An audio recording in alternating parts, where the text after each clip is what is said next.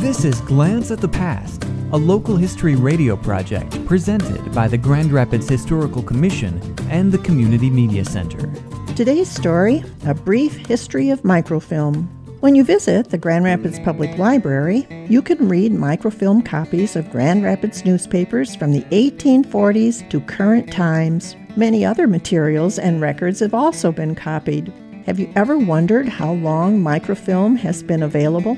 Although the first patent for microfilm was issued to a French optician in 1859, a New York City banker developed the first practical and commercial use in the 1920s. His Checograph machine made film copies of the bank's records. Eastman Kodak bought the invention in 1928. In 1938, Harvard University Library began using microfilm for its foreign newspaper project, setting a precedent for the use of microfilm for archival preservation in American libraries and institutions.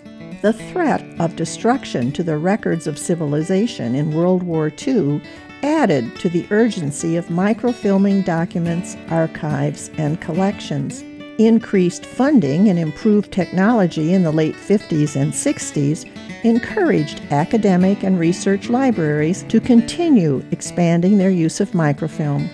The information explosion of the 70s forced libraries and institutions to use microfilm as an alternative to the storage of bulky print materials. Improved film readers, viewers, and printers made this money-saving choice more acceptable. Today, microfilm readers at the Grand Rapids Public Library allow microfilm information to be copied by print, sent by email, or downloaded to portable devices. Stop by and read an old newspaper.